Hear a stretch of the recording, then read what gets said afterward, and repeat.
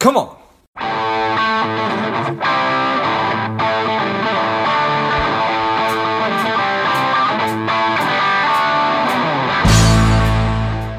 Spending too much time on social? Is your daily screen time over 2 hours? Are you a little bit overweight? Not saving enough money?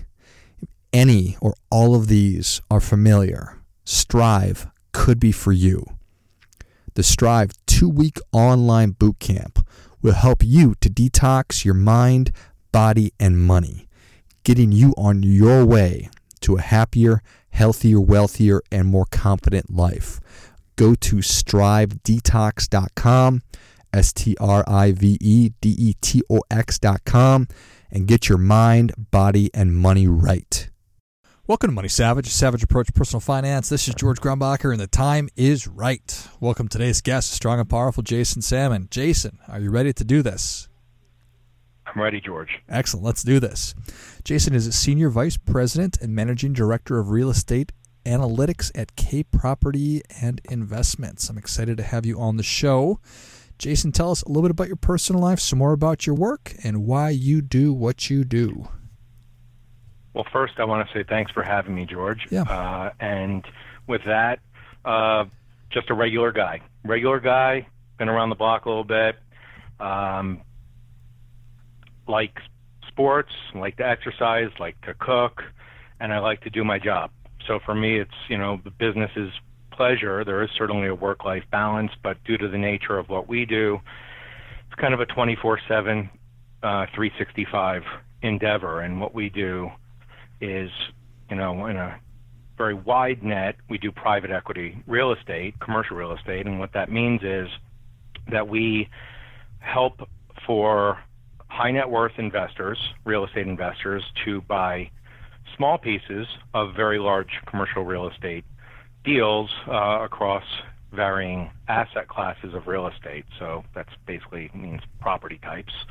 And beyond that, with an emphasis on a very specialized part of commercial real estate investing, which is known as the 1031 exchange, which essentially, because of the tax code, allows owners of investment real estate to sell their investment real estate and potentially defer taxes by doing what's called a like-kind exchange, otherwise known as a 1031 exchange.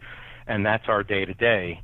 But beyond that, we work with various very large owners of real estate who make their large real estate deals available through us to the investors that we mentioned earlier, and that is my day-to-day and certainly my life's work, and it keeps us all very busy. Nice.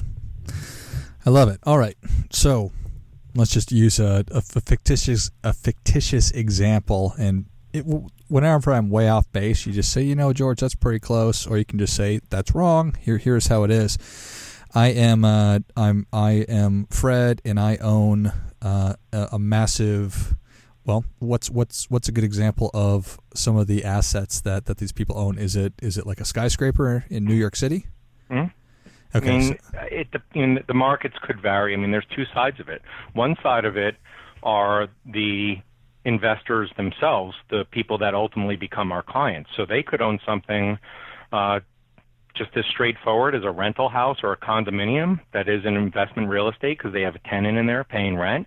They could own commercial real estate. They could have something that was a family business, and through a series of events, they just happen to end up being landlords.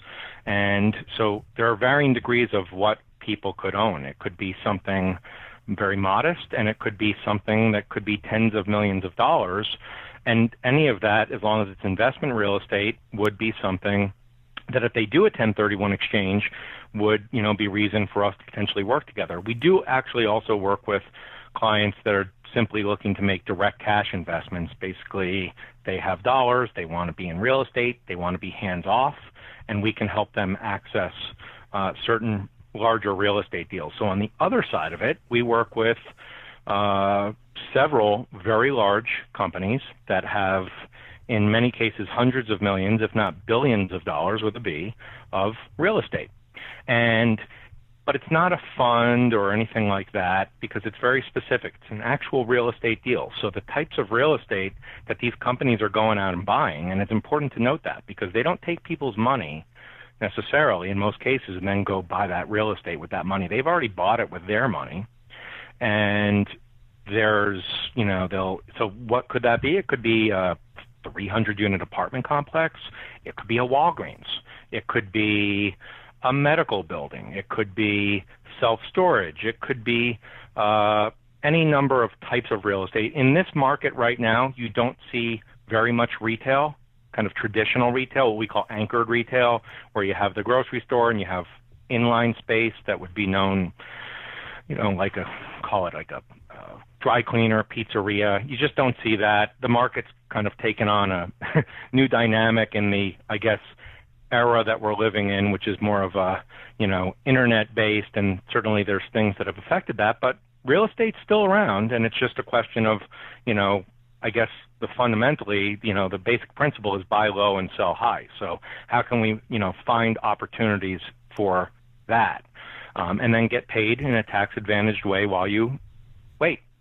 And so, but you don't find, major metropolitan areas, at least in the space that we dwell in. It can happen from time to time, but very seldom will you see something, it happens, but it won't be like necessarily a skyscraper in a major area, although I can think that in the past, say, 2 or 3 years, or maybe even 5, that there's been a small handful of certain types of buildings in areas like that that can come up.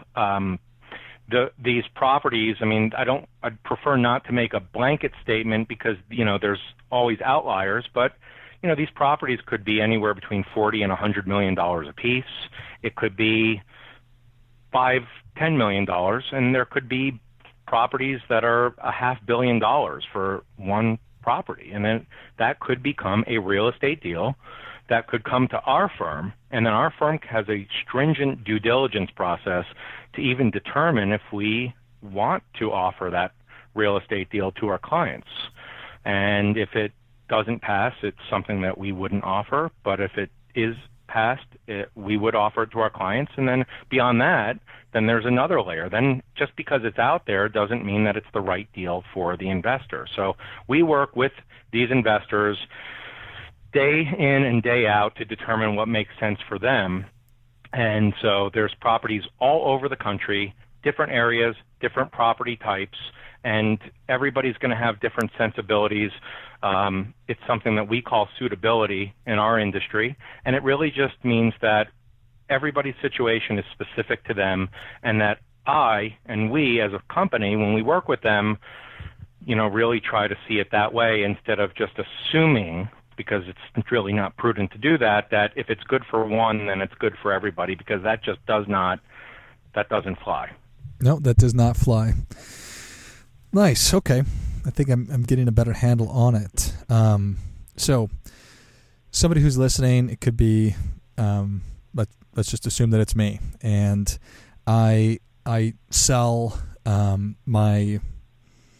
some real estate portfolio that I have. Would it be possible for me to sell 5 rental properties and 1031 it? So just walk me through that process. If I owned a whole portfolio of rental properties, I sell, and I'm interested in doing a 1031 exchange and working with Kay or somebody like you. How would that work? Mm-hmm.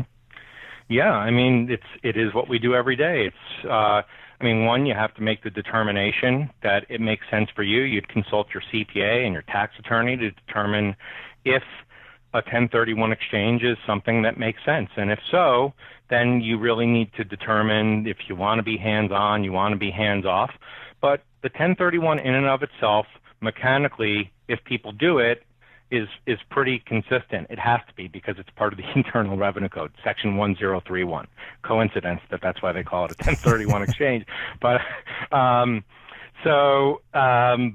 essentially, you would prepare to sell, whether it's I think you said 5 properties in a portfolio. You could sell them piecemeal, you could sell them together. However it works transactionally, then you would effectively put in place that you intend to do a 1031 exchange when you ultimately sell. So the real important thing there is that you don't take possession of the proceeds from that sale. The proceeds from the sale will go to a professional organization called a qualified intermediary, and they escrow your money. And then there's a couple timelines that at that point in time from the closing start concurrently. One is a 45-day timeline, and the other is a 180-day timeline. So what happens is once that money is held, you have 45 days to identify what is to be replacement property. So again, I don't want to get too deep in the weeds here. If people end up working with us, I'm a resource.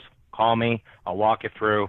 But there's a 45-day timeline of which there's some rules that must be followed, and you can identify the replacement property and potentially defer your taxes. And the other is a 180-day timeline, which just because of the nature of what it is sort of there. It's either 180 days or the due date for your taxes for the year in which you sold that real estate, whichever comes sooner. So again, a little bit of nuance, but it's, this is tried and true. It's not that complicated. And one should always consult their CPAs and attorneys for guidance, and certainly we're also here for our part. But you would be able to buy replacement property. So for instance, if you sold one rental, you had a beach house, it was a rental, you had tenants in there for a period, extended period of time, and you sold it, and your professionals told you that you can potentially defer your taxes by doing a 1031. So you sell, your money goes to the qualified intermediary, and if you and I are working together, hopefully we've been in touch. Doesn't make that, it can happen, afterwards, but maybe we've been in touch leading up to the sale just to get an understanding and start the educational process about how it all works. And essentially, that would kind of be the starting point by which time your transaction was happening. We might have a pretty good sense of what you wanted to do, assuming that you wanted to potentially do a 1031 exchange and potentially defer your taxes, and also go into passive real estate deals that give you the opportunity potentially to diversify and, be hands off. And that's really kind of how it works. You could very well decide that you sold a rental property, you did the 1031 exchange, and you want to go buy another rental, and you want to be hands-on. And in that particular case, it really, frankly, doesn't have much to do with me. But if you're the type of person that thinks that that's in your own best interest and you want to keep doing what you've done, you can absolutely do a 1031 exchange, and much to my chagrin, you would not need me. Right. Okay, got it. So, is it? Well, I have a couple questions. Does it? Would it work if I sold my family business, and then do a 1031 into real estate, or does it have to be like to like? That's a good question. I cannot give tax nor legal advice. That's something that just by nature we can't do. Interestingly, though, I can tell you from experience and recent history that through the tax reform, that has changed a little bit. Not as it relates to the mechanics itself, because it always has been like kind. It's just that other types of things that were eligible previously, that dynamic has changed through the tax reform, and people can certainly look up kind of what that was. As far as the real estate itself, it's like for like. So it's always been that way. So if you sold investment real estate, you can buy investment real estate to replace it. You couldn't sell investment real estate and then go buy artwork. You couldn't have sold investment real estate and then gone and purchased an airplane. So but in the spirit of it, the like kind means that you could sell a rental house and you could buy a commercial property. You could sell commercial property and buy land. You could sell land and you can buy a piece of a 300-unit apartment complex through us in the, with the type of securitized real estate that we deal with. You could sell that and you could go buy a ranch. You could sell the ranch and you could go buy an office building, on and on and on. It just means that it has to be real estate for real estate. Got it. And so the value that you are providing is obviously you're providing expertise in your area to help facilitate this process.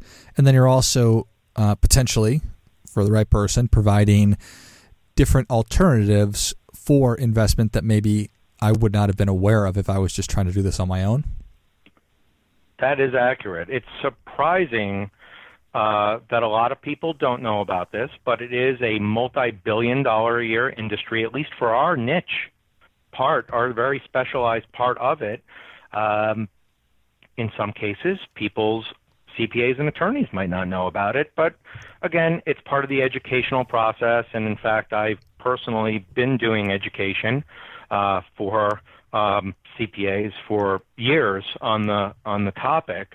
And it's just something where, just because it is highly specialized, because it's specifically available to high net worth investors, what we do, it's, that's why. But there's quite a bit of business going around, and for those that have been in it, that never knew about it before, in my own personal experience, they can't believe that they didn't know about it sooner. And I have found that in a lot of cases, my clients that have done 1031 exchange enjoy the structure and how it all works and the passive nature of it, and in a lot of cases have made cash investments into these types of real estate deals. And some people also in reverse, where they're considering the 1031 and they want to dip their toe in the water. I've seen people make cash investments, but yeah, to be sure, there's not a lot of people that have known about it, but it's certainly, if you look at industry reports, you can see that it really has grown incrementally year over year over year, and it's just like anything. It's just about education and more people adopting it, having hopefully good results from it, and then doing more of it. So and that's actually proof positive for me is when the phone rings and somebody calls me and says, "Oh yeah, so and so is your client," and we share an attorney or we share a CPA, and they said to call her, my neighbor, and we were doing this, or my golf or tennis friend, or we were out to dinner with this couple and they said to give you a call. And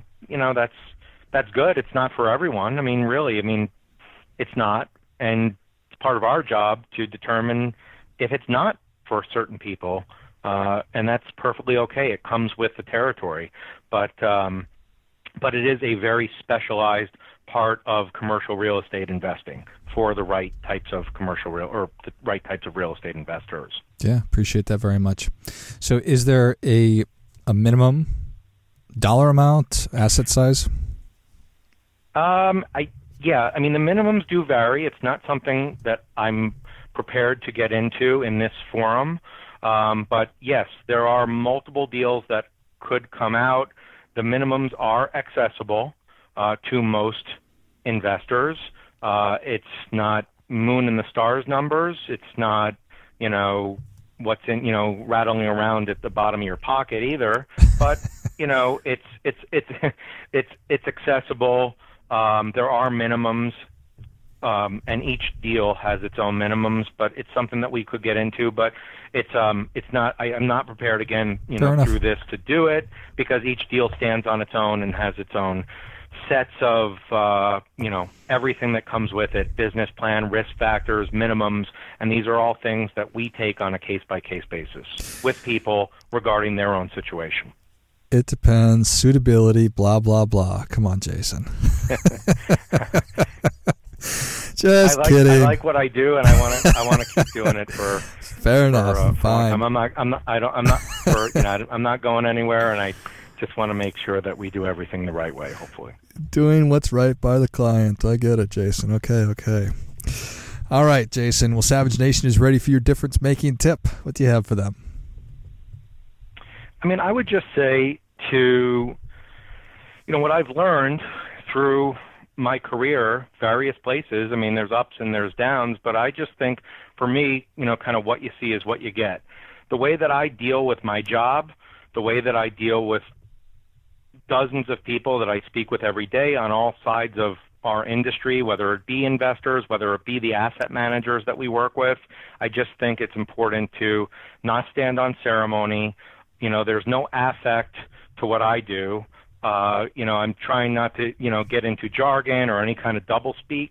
I just try to be as direct as I can be regarding these matters and just be matter of fact about how I ply my trade and really how I live my life. And I feel pretty strongly about that. I feel that it has served me well, especially professionally, because I don't think, sometimes you don't, people don't have that. So I think it's applicable to any industry. I mean, that could be for better or for worse, but I just think, I think taking, things as they come, being a realist about them, not getting ahead of things, not living in a fantasy world. I just think, take the facts, process them, utilize them and move forward is really, really important. And that's how I do what I do personally. And it's also how I take my day-to-day professional responsibilities when it comes to dealing with people on all sides of the job. Well, I think that is great stuff. That definitely gets, come on. Jason, thank you so much for coming on. Where can Savage Nation learn more about you? Well, thank you. I appreciate it, George. Thanks again. Yeah. Tell people where they can find you.